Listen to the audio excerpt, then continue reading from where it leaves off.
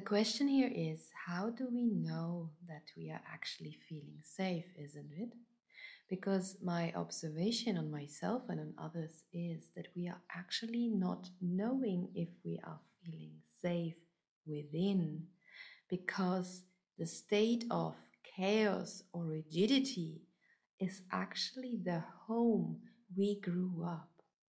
So being calm, rooted, grounded, anchored within us, and even feeling safe within us is most of the time with the people I work is very, very new. And it's scary. It's scary to come back into this explorative state of safety, holding self, connecting to yourself. And just to give you a little bit of recap, what is actually trauma? Trauma is a disconnection of our body and of our environment. It's a state of survival. It's not specifically one event.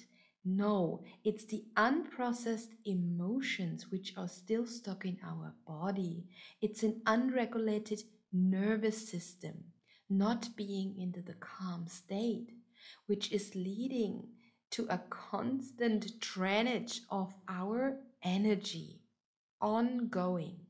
You can imagine this a little bit like in the in a safari, right? When we are doing a safari and suddenly we are seeing a tiger behind us, we are getting into this state of, okay, is it worth to fight? No, obviously with a tiger it's not working to fight, right? So our jeep car will go quicker and quicker and kind of fleeing from the whole situation.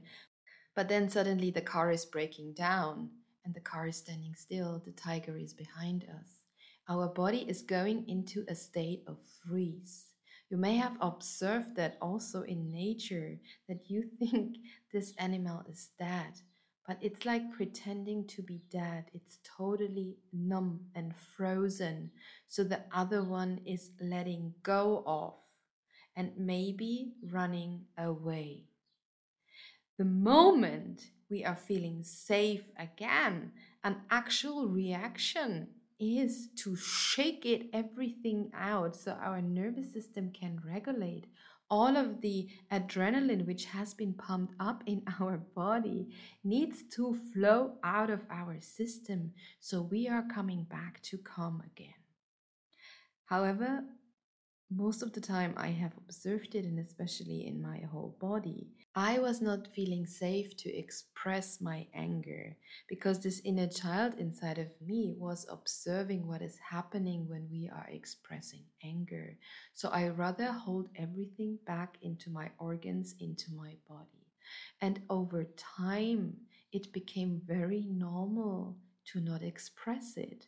So many people I'm meeting, and I ask them, when was the last time you really screamed?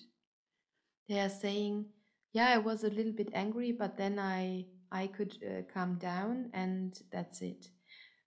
This is kind of taking over control and not letting the whole survival energy pass through our body. It's not bad to show our children that it's okay that we are screaming, that this energy building inside of us needs to find a ventil to go out of our system. So it's quite normal for me to nowadays scream into a cushion in my privacy and to let it out, or into my arm, because I don't want to hold it back any longer. And the same is happening with pain, with tears, holding back these tears out of fear to be vulnerable, to be made small, and maybe not being good enough when we are crying, because little boys or little girls are not crying, right? Just don't cry, don't cry, don't cry. You may be very well aware of that also. This is giving us always the impression it's not okay when I'm angry. It's not okay when I'm crying. It's not okay when I show my vulnerability. But this is exactly where we are going back to. Allowing our emotions to process in the moment they are appearing. When I'm feeling angry, It's always a chance to reflect why I'm feeling angry. What need is not met? What is the expectation I'm having? And am I in a child mode or am I actually in a very mature mode right now? And most of the time, we are in the mode of the inner child because there was an interrupted movement. There was something in our childhood which was not processed completely. And we are still in this age of this inner child. Especially early childhood trauma takes time to build the safety within that we are allowing us to be vulnerable again.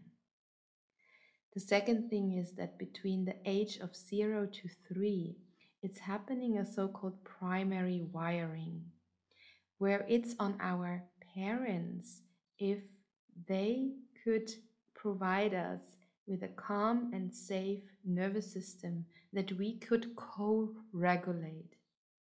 And now, honestly, going back and seeing so much constellations and generational trauma, that I'm seeing that co-regulation can only be when our parents, grandparents have felt safe and they are present with their present awareness.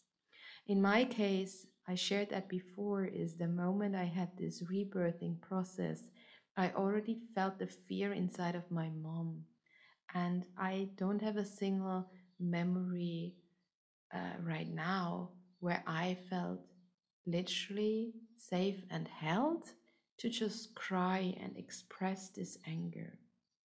So, again, this is not about blaming or shaming any of our parents or our grandparents. Every one of them has done their best. However, this is like a cycle passing on from generation to generation. And that's why you're here, because something within you is telling you, right? It's not okay when I scream at my child or when I cannot hold this overwhelm. But it's not about holding the overwhelm, it's about stepping into the process of learning how to flow with the overwhelm, how to express the anger, how to express the sadness, how to express yourself and set up boundaries. So that's what I wanted to share with you before. Many times when I come with the topic of feeling safe, people don't actually know what it means to feel safe.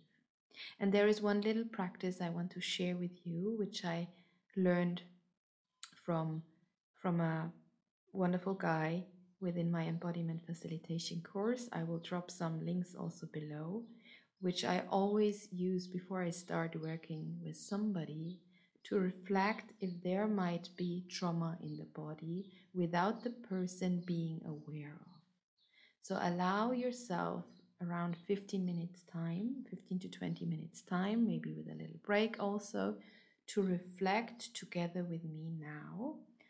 How do I know if I might have a traumatic imprint in my body? And what do I actually need? Yanae,